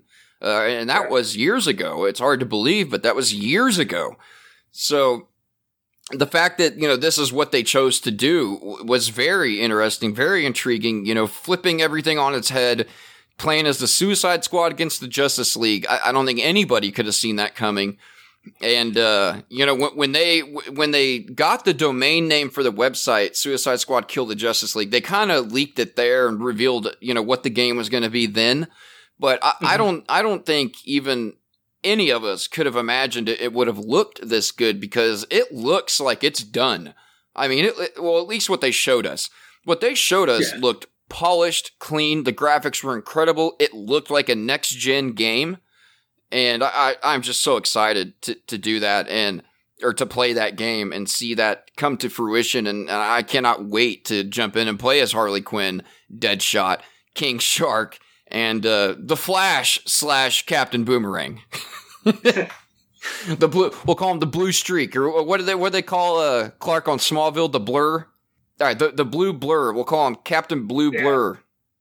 I don't know. This is kind of weird to me that they did that, but they, like I said earlier, they probably just had to add, some new aspect to him to make him more playable. But with all that said, we're going to talk about the Batman panel. A lot of people think that this was the best panel yet, and when they first came on the screen, the score that's playing, that I assume is the score for the movie, that really, dark, edgy Batman music that they've got playing in the background, I really like that. Now, I want to preface this panel by saying I had a lot of doubt about this movie when Robert Pattinson was cast as Batman. I was like, what are they doing? But then I went back and looked more at Robert Pattinson's work. And the guy, Matt Reeves said it himself, he's a chameleon. The guy can do anything. He's an insanely talented actor. He's the one that first came on the screen to introduce us to the panel, and I was a little surprised at how low-toned he was. He seemed like really unenthusiastic and kind of talked real quietly, but he did say that he could not wait to get back to filming, which I guess what else is he going to say? But even through his monotone, low voice, I could still sense that enthusiasm that he has for this role and what he can do with it going forward. So we jump right into Matt Reeves. The first thing I want to point out is I loved the way Matt Reeves talked about Batman. You could hear the enthusiasm come out of his voice. You can hear the tones of what he's trying to bring to Batman. And mostly what he talked about was how different his Batman's going to be.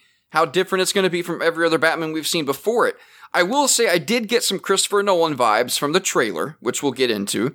But he then went on to talk about how in the film, Batman's work that he's been doing is not having the effect on Gotham that he had intended. And he did confirm that we are in year 2. He said it's about 1.5 years into Batman's career. And that Batman himself is very human, very flawed, really struggling with that dark side of himself. He then went on to talk about how this Gotham is going to have extreme corruption, which every Gotham does. But he talks about how that corruption even goes back to Batman's family, and how Batman's family is a part of this whole big story. And judging by the trailer, it would appear that Paul Dano's Riddler is maybe the main villain here. I don't know. What do you think? Yeah, I remember a while back hearing reports that was possibly what was going to be happening. That she was going to be the main villain, and Colin Farrell's Penguin was just going to be a setup for future films, and Catwoman, I think, the same if she doesn't end up teaming up with him at some point in this one. But I was not expecting the look that they were going to give of who I think is the Riddler there at the beginning of the trailer with the tape. Yeah, I'm pretty sure that's the Riddler. And that, I don't know if that'll be his outfit going forward, but Matt Reeves did talk about how this Riddler will be extremely different than any other Riddler we've ever seen. It'll be a new version of him, which I think is cool. And he went on to applaud Paul Dano and how what he's done with this character. And when I first heard the casting of Paul Dano as the Riddler, I was extremely thrilled. I mean, I think this guy could be the perfect Riddler. His acting style lends itself to the Riddler character. And I thought all the casting was great. The only casting that I was concerned about was Robert Pattinson himself. But I feel like he did put a little bit of that to bed in the trailer here. I'm going to go on and talk a little bit more about what Matt Reeves said before jumping into the trailer. He did say that Paul Dano's Riddler and Zoe Kravitz's Catwoman would both be versions we've never seen. He went on to talk about how Zoe Kravitz's Catwoman isn't even Catwoman yet. She's kind of becoming that character. He said that this is not a Batman origin, but it is an origin for Batman's rogues gallery. I mean, he even went on to say the Penguin doesn't like being called the Penguin. Which kind of takes you back to, the Gotham show about how that Penguin hated being called the Penguin in the beginning, but then he embraced it. But he also said that the stars themselves had input in the costumes that the characters wore, and I thought that was really cool. The year 2 of Batman thing is great. We've seen beginning Batman with Batman Begins. We've seen later on Batman with Ben Affleck. So I think a Batman that's in year 2 is a good idea, and I think it lends itself to what Matt Reeves wants to do. Matt Reeves did really hit home that he wanted this story to be a story that could really happen in real life. So I think that goes to show that none of these rogues gallery characters are going to have any powers of any kind, which is totally fine for a Batman film. But what really got me excited is, man, he talked about how this Batman movie is going to be a detective story at its heart. And that is what us Bat fans have wanted for a very long time, is a straight-up detective Batman movie, and we're definitely getting that here. I mean, it's very clear that the Riddler is hunting the Batman and laying out a detective story for the Batman to solve and complete. I mean, I thought that was really cool. He talked about how the history of corruption in Gotham is a huge plot point. He talked about Gotham Square, how it was shot in Liverpool to give it that Gothic architecture. I thought that was great. He talked about how in year 2 of Batman here, that the citizens perceive Batman as a dangerous person, not yet a symbol of hope. He's more of a legend. Some people don't even know if he's real. But he also put it in the context that think about it as if somebody in real life in your city showed up and started beating criminals to a pulp in a bat costume, what you would think. And that's how he approached this Batman movie. And I thought that was really cool to give it that realism. So, I mean, do you like all that stuff that he talked about? Oh, yeah, definitely. I liked how he was giving it a comparison to the Zodiac movies and the Zodiac Killer. Yeah. Especially with the card that they find on the first body. Yes. How it has the little symbols right at the bottom. Oh, yeah. I wonder if they're going to have a scene where he's trying to decode that. Going through, like, is it ancient symbols or something? Is it something that he devised himself? Just little things like that is showing that it is going to be more of a detective movie. And him walking into the room with the cops, that was a little unexpected, especially since it's his second year. I would think that the cops would still be a little bit on him, trying to capture him and whatnot. Well, they clearly are. I mean, Actually, to touch up on that part of the trailer, I know we haven't jumped into it yet, but we'll just go ahead and do that. When you're seeing Gordon walk through that hallway with all those cops, they are clearly looking behind Gordon, and they clearly have a look of discern and maybe even disgust on their face. I think Gordon is going against the grain here, and this might be the first time he's ever brought Batman into a crime scene, and that all the other cops do not agree with it, and they do not like Batman. And that's made very clear later on in the trailer, where you have 30 or more cops jumping Batman, which was great. In the cell. Yes, so that also lends itself to what Matt Reeves was talking about, how the public perceives Batman in a negative way, which of course you would very early on. You haven't seen what Batman can really do. And also when he talked about, Batman's effect not having the effect Batman wants it to have on the city and how that's going to frustrate Batman. He even talks about how Batman, he's going to fail. He's going to make mistakes. That's great. I think that's great because Batman, even in the comics, makes mistakes. Not a lot, but he does. And you would think he especially would in his first few years as Batman, right? Mm-hmm. So, all right, we're going to go ahead and jump onto this trailer here. Now, remember, Matt Reeves mentioned that only 25 to 30% of this movie has been filmed. So the fact that this trailer comes from just 25 to 30% of the movie really surprises me.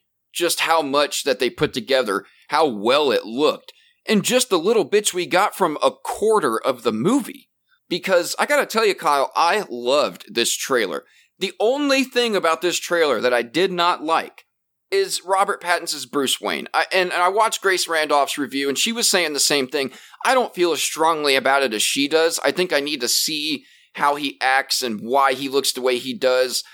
Because, she talked about how he looks like a terrible Bruce Wayne. But if this is a Bruce Wayne in his first couple of years of being Batman, and he's really struggling with the dark side of himself, and Matt Reeves said before that Bruce Wayne is actually the mask that Batman wears, I think it might make a little more sense, and I think we need to see a little bit more of that play out. But if we're just judging it from that look, he really does not look like Bruce Wayne. You know what I mean? Yeah, and you really didn't get to see him much as Bruce Wayne, really. That as well, yeah. Really, the only time you saw him as Bruce Wayne is the incident with the car. All the other times is Batman, but without the mask. And I like how they're showing... It looks like he actually puts the eye black on, because when he takes it off, you see how he has like a raccoon shadowy eyes. Yeah, it's very clear here, and Matt Reeves talked about it himself. It's very clear here that Batman has created everything he has. It's not Lucius Fox doing it. It's not it's him doing it all on his own. The suit he made by himself, the Batmobile he made by himself, and the suit is practical. If you look at the cowl and the mask, it's really thick, and you can really tell it's armored up to be taking hits, but it doesn't look like, super advanced technology, really thin armor or anything. It looks like things that he's just kind of put together to make. Yeah. And that's very evident in his suit and the Batmobile as well. The Batmobile is just looks like it's just a modified car that he went out and bought and then, tweaked on and modified himself over the time. Mm-hmm. So that was really neat. So let's go into the trailer here. In the very beginning, what I thought was Velcro was actually tape, where the Riddler is wrapping this tape around. I'm pretty sure that's the Riddler, so we're just going to call it that. As he's wrapping, right, as he's wrapping this tape around this guy, and the music that's playing is Nirvana's "Something in the Way," which is really cool, which kind of, underlines the whole movie where Batman's trying to have this effect on the city, but the Riddler is just something in the way. So that was really cool. So I'm pretty sure this is the Riddler, because I was reading Den of Geek, and they actually straight out say that this is a Riddler reveal right away. And, we're pretty sure this is him. Obviously, it's not official. But the Riddler-obsessed villain isn't really known for wearing a full face mask with glasses over it. So this is definitely something new, right? Yeah. It does look like he is wearing a green jacket, so that could be some kind of nod. Well, and if that's all it is, I'm fine with that, because it's really not about the villain's appearance. It's about what the villain does. And all throughout the trailer, the Riddler is telling Batman, you are not who you say you are. You're actually a part of this. He's basically telling Batman that your family was corrupted. And I'm going to show you exactly how. And I'm going to show you why you are not what you claim to be. And I think that's great. The trailer is definitely setting up the Riddler as the main villain here. I mean, I think I'm solidly sold on that, for sure. I mean, he's a killer obsessed with getting to the Batman by leaving behind corpses and messages from the Dark Knight at his crime scenes. Exactly what we see here in the trailer. So I think that's really cool. We got some Joker vibes to this almost in a way. Kind of like a real gritty, not super colorful, kind of in a more Victorian setting. I mean, did you kind of get that vibe? Yeah. I kind of like that, how they're not going for like a real comic booky look. The most comic book looking thing in this is Batman wearing a theatrical looking outfit, as to where what the Riddler's wearing looks a little bit more like what someone in real life, some psychopathic killer, would be wearing. Not the bright green bowler hat with the cane with the question mark on it, all gaudy and all that. Right. Well, there's a shot still in the beginning of the trailer, and when you get Batman walking into that room with all the cops, I thought that was really great. But there was a blink and you'll miss it shot of a framed newspaper at the crime scene that gives fans of The Dark Knight and The Long Halloween a nice Easter egg to mull over. So we already knew that John Turturro, who I love John Turturro. I thought he was so good in The Night Of and other things. Great actor. He was set to play crime boss Carmine Falcone in the movie, but now we know that his comrade in crime, Salvatore Maroni, also exists in this universe and has been busted for transporting drugs at some point before the start of the movie. So was Maroni one of Batman's early targets? Guess we'll find out. But there's a nice little Easter egg to The Long Halloween with the newspaper frame up there. So that was cool. Now, we got our best look yet at the top half of the new Batsuit. It's basically a suit of armor, although the cowl and cape do seem to be made of leather, except I think his mask and head has some kind of armor or some kind of hard plastic to it, it looks like, because it looks like it's pronounced a lot more, like a lot thicker than the rest of the suit. Besides the armor plates, on his breast and stomach and all that. Yeah, it looks like as it goes up his neck and gets to the bottom of the cowl, it almost looks like there is some kind of harder armored plating or something in the entire top of the cowl for maybe like just a helmet, or to help prevent getting hit in the head or shot in the head, maybe even like in Ben Affleck's Batman, how he has the metal plate inside of his cowl. Well, and even later in the trailer, he takes a shot to the chest, which was cool. So it shows that he can easily withstand gunshots. But he also has a collar, which is a really neat departure from the usual suits, that we've seen. I wasn't sure I liked it at first, but I think it's a nice little departure from everything. Yeah, there's a lot of people I was seeing that, this is good, great costume, but the collar ruins it all for me, which I actually kind of like it. It actually looks pretty good with this. Like if they threw the collar on Affleck's Batman or Bale's Batman, it wouldn't really look well. No, but it fits with this one. Yeah. It fits with the practicality of it all. Now, don't get me wrong. This is not my favorite Batsuit I've ever seen. Okay, Ben Affleck's Batman Batsuit is my favorite one. The BVS one. Not the Justice League one, the BVS one. That is my quintessential Batsuit, in my opinion. But this one is not terrible. It's not bad. It's not great. I do think it's good. The main thing about it is it makes sense for this Batman. And I think that's the most important part of all of it. It's got to make sense, right? Mm-hmm. So the beginning of the trailer, as we talked about a little bit, also confirms that by year 2 of Batman's career, he's already on good terms with Gordon. Maybe not the GCPD, though. Maybe not the GCPD. So I'm also going to guess that the Batman's version of Commissioner Loeb, because it doesn't seem like Gordon's the commissioner yet.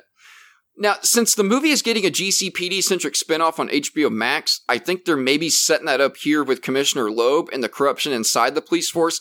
And Matt Reeves, actually, I got to go to my other notes here, he talked about the Gotham PD show as he is writing that show along with Terrence Winter, which is absolutely fantastic. I love him. He talked about how the Gotham PD is a corrupt PD and that the Gotham PD TV show will be back in year 1. and that you'll start to see stories about cops as the Batman myth starts to come to light in that show. So I wonder if Commissioner Loeb here will be in that Gotham PD TV show. But I'm glad that it is set within this universe, because it looks like Commissioner Loeb will definitely be a bit closer to the power-hungry chief that was introduced in Frank Miller's Batman Year One, which lends itself to Gotham PD being in Year One. So we do get a look at the new Batcave, which is pretty much the most minimal Batcave you can have. In fact, it looks a lot more like a garage than a secret underground science lab / high-tech surveillance station.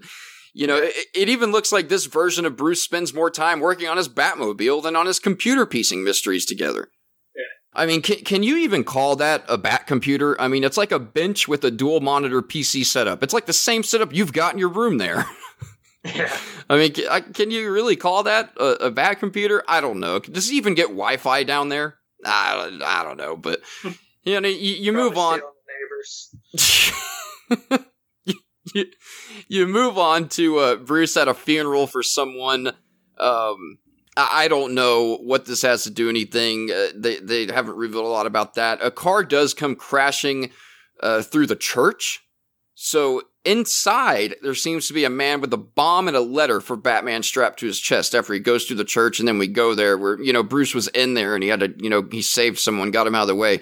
So does the Riddler know that Batman is there? Does he obviously knows that Batman's Bruce Wayne because he talks about, you know, you're part of this story and all. I'm pretty sure Riddler knows who Batman is. I mean, it would only make sense. I don't think it would make much sense if he didn't know, because I think he's going to bring up Batman's family's corruption, and that's how Batman's going to find out his family was corrupted. I'm sold on that. But I wonder if the Riddler knows that he's there or if he is trying to lure him there. Either way, we do get our best look at Pattinson as Bruce here. And like I said, I'm not sure about this. You know, it's definitely not the slicked back billionaire Bruce Wayne. Instead, it's more of like an emo slick. It does fit the mood of the trailer, though. I'll say that. If you go back to Batman Begins, when Bruce comes back for Joe Chill's trial, he has almost the same haircut, little front part. That's true. This is early on in his career. It's young. He's not the billionaire playboy. He's still trying to recover from trauma, from everything, and he's just going to try and work his way through this. And eventually he'll probably still be dark, but not quite as dark. And I don't know if he'll buy any hotels or anything. No, I don't think so. So then we move on to Zoe Kravitz, Selena Kyle here. And the trailer shows us a brief snippet of Selena taking on Batman, which suggests that the characters will be at odds in the movie. Because remember, Reeves did say that she hasn't quite morphed into Catwoman yet. So it seems like she's just a thief here. Yeah. She's definitely breaking into a bank vault, and we've seen all that before. But this could be the start of the love-hate relationship that we've seen in the past. So this should be interesting. I like how, unlike in Dark Knight Rises, how she has those high-tech goggles and all that that flip up and turn into the ears. That she just has a hat on that goes over her face, and then you see her eyes, and she just happens to have those tiny little ears poking up, but she doesn't have these goggles that look like they have X-ray vision or anything or something like that. She just has your usual gear that a thief would have, the little drill with the light and scope on it so she can see what she's doing. Right. Now, get this. I did not know this until after I'd read a breakdown of the trailer. The bigger guy that's standing in the rain, and I believe it's the same person who's in the car that when you see the Batmobile crash through that kind of side barrier, and then he goes, "Whoa, this guy's crazy," or whatever it was he said. Colin Farrell. That's Colin Farrell's incredible transformation into Oswald Cobblepot. And remember, Reeves did say that in this movie, you know, Cobblepot is still working his way up the crime ladder. He is not yet the powerful crime lord known as the Penguin, but it does seem like he causes plenty of havoc for Batman nonetheless. Now, let's get to the best part of this whole trailer. The Bat beatdown. The beatdown that everybody's talking about. This gave me vibes. This gave me absolute vibes of my all-time favorite Batman scene of Ben Affleck's Batman beating the shit out of those guys in the warehouse in BVS. But this seemed even more intense. And the way that he just beats into him as he's already on the ground just shows you how much struggle is going on in this Batman's mind and how deeply dark he is. I mean, he beats the shit out of this guy. Just beats the shit out of him. Yeah, that, and then all those gang members or whatever they are, they pan to them, you just look, they all just got a look of, oh my God, what's happening? The one guy even looks like he might be about to cry or something. But I am seeing there is a guy that's recording it on his phone. Yeah, who are these white face guys? My initial reaction was that maybe they were doing the Jokers, who are the Joker worshipping gang that was introduced in Batman Beyond. What if these guys are actually inspired by Arthur Fleck's actions in the 70s movie, and this is in the same universe, and maybe we do get a different Joker later on. I don't know. I'm not saying that's the case, but that could be. I don't know what else these guys would be other than maybe, some kind of deep pull from DC Comics, or maybe, their own gang that Matt Reeves has created himself. I don't know, but we do know at the end of the Joker, Arthur has a cult following. So I think that would be a cool connection, but they have said that both of them, both the Batman and Joker exist in their own universes. So I don't know, but I would not be surprised at all if the studio was all of a sudden anxious to tie them together and they just haven't said anything about it yet. That would not surprise me. Would not surprise me a bit. All right, we get a little bit of Batman's grappling gun and him hooking onto a ceiling and flying up, through the staircases. Another little Nolan nod, it seems. Mm-hmm. The Batmobile. How do you feel about the Batmobile? I think it looks pretty cool. Actually, going back to that beatdown scene real quick, do you think that he actually says, I'm vengeance there? Or do you think when they go into the actual movie that he's actually going to say, I'm Batman? I don't think he is going to say, I'm Batman. I don't think he's going to do that because, you have that in the previous movies, Michael Keaton's Batman and the Dark Knight Batman, and Matt Reeves wants this to be different from them, so I actually don't think, I think he really does say that. They could change it, obviously. They could definitely change it. I don't know if it's just the fact that, it's only 30% of the movie done, and they're still working on audio for everything. That's possible. But his mouth almost doesn't look like it says vengeance because his mouth is still moving a little bit after he says vengeance, and you can still see his mouth move just a couple more times. I kind of picked up on that too, and that could just be the fact that only 25-30% of it's done. But I was, because when I watched the trailer, I was shocked that he said vengeance. That kind of took me by surprise, and I wasn't sure how I felt about it. Now, ever since I've watched it since, I think it makes a lot of sense because they ask him who he is, and he's basically telling them, I'm your vengeance, dudes. I'm going to fuck y'all up. That's kind of what he's saying here. But, I don't know. I really don't know since he wants it to be different, but that is a classic Batman line, right? I am glad that they're just going with the deep voice and they're not changing it at all. I hope they stick with that. Because, man, that was one hell of a joke from the Nolan series. So, all right. Finally, after the Batmobile, we do get a look at Batman without a mask, and he's got the raccoon makeup, as you said. He looks beaten down. He looks soot covered. He just looks like a man who looks more troubled than any other Bruce we've ever seen before, which I think is great. I think it's great. I think Pattinson's Bruce almost looks like he's inspired, more inspired by the Crow than any of the Batmen that came before him. Yeah. I was about to say, he looks almost like the Crow mixed with Edward Scissorhands. Yeah. Well, I'm going to wrap this trailer up there and the Batman panel. I am going to, I haven't got a new rating system yet, so I'm still going with Jedi, Jar Jar, and Padawan. I am going to Jedi this trailer. Definitely. It answered a lot of things for me. It got me extremely excited. It looks like it's a totally different type of Batman film, which is hard to do because a lot of Batman stuff's already been done. But this this Bruce Wayne is definitely way different than we've ever seen before. And I'm excited to see what Reeves and Pattinson can really bring to the table here. And so I'm gonna Jedi the hell out of that panel. I think, I don't think it was the best panel of the night.